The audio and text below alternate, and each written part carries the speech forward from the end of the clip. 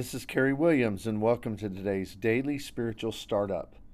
Today we're going to talk about the primary weapon of the devil, which is temptation. The spiritual war is not fought with swords, with guns, with cannons, but the weapons that are used are just as effective.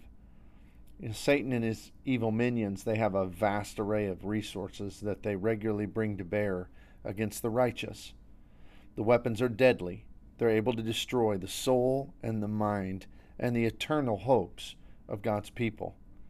And there are many different weapons in the devil's arsenal, but the one he uses probably most regularly, and every one of us encounter most likely on a daily basis, is the weapon of temptation.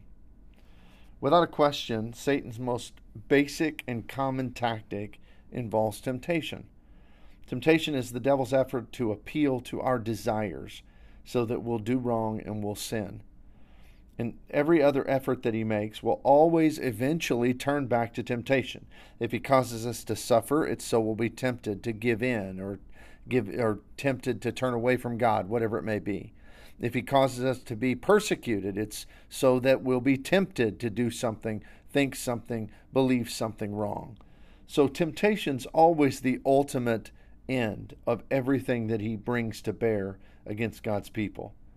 Now, the basic ingredient of temptation, the Bible says, is desire. In James chapter 1, 13 through 15, it says, "Let no one say when he's tempted, I'm tempted by God. For God cannot be tempted by evil, nor does he himself tempt anyone. But each one is tempted when he is drawn away by his own desire and enticed. And when desire has conceived, it gives birth to sin. And sin, when it is full grown, brings forth death."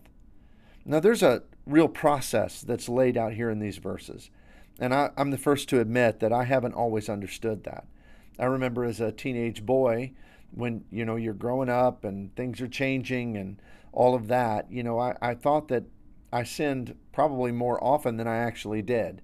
And I felt a constant sense of guilt. Well, that's because I didn't understand that desire aren't necessarily sin.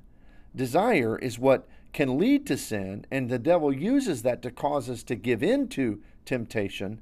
But desire is absolutely essential for temptation. But we don't have to yield to that desire. All temptation requires desire. We're not pulled to do things without some part of us actually wanting to. Oh, you know this. There are things that are tempting to one person that aren't tempting to another person. Different things tempt different people because people have different desires. This can be seen in the temptation of even Jesus. Did he desire to turn the stone into bread? Well, he'd not eaten for 40 days. I think that there was a part of him, at least, that wanted to do that. So that's temptation.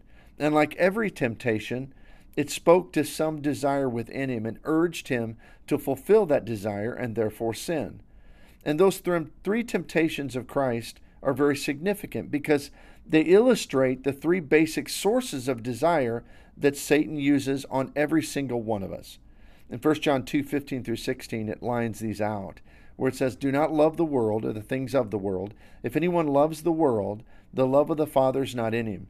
For all that is in the world, the lust of the flesh, the lust of the eyes, the pride of life, is not from the Father, but from the world." So with temptation, the story's really always the same. Satan appeals to one of those appetites. Now, it'll have a lot of different modes, a lot of different approaches, but the lust of the flesh, the lust of the eyes, the pride of life, those encapsulate all temptation. And that was the case with Jesus. Turning the stone into bread appealed to the longing of his flesh, of hunger.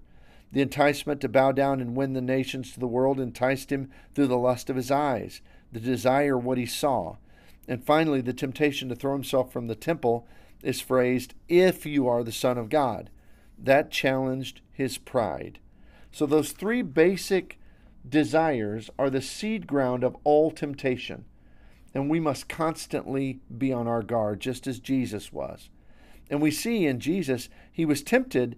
There was even desire involved in each of those, but he never allowed it to become sin. He never gave in to it. He turned away. Well, we're each bombarded with temptation every day, and Satan seems to hit us right where we're weakest. The most famous story of Texas history is the Battle of the Alamo. And the details of that story illustrate this really well. Travis and Bowie commanded the fort, and they knew the one real weakness where Santa Anna and the Mexican army would concentrate their attack was the palisade wall, a makeshift structure of wood poles and fencing without the strength of stone or mortar. So they reinforced their weakest point with their greatest resource, Davy Crockett. He and the Tennessee boys were assigned to the palisade, and they knew that at their weakest point they had to give their very best defense. Well, the truth is every one of us have a palisade wall. For some it's alcohol, for others it's lust, for others it's laziness. It could be 100 different things. But whatever it is, it's our biggest area of weakness where Satan will hit us the hardest. Therefore, we have to defend ourselves against his attack with our best efforts. Put forth every guard we can up to shore up our defenses so that the palisade walls of our weaknesses aren't where we fall. And always remember 1 Corinthians 10:13, that no temptation has overtaken you except what is common to man, but God is faithful, who will not allow you to be tempted beyond what you are able. That means we have the ability, even though the desire is stirred up within us, we all have the ability to resist temptation. Well, resist it today. Have a great day in the Lord, and we'll see you here next time.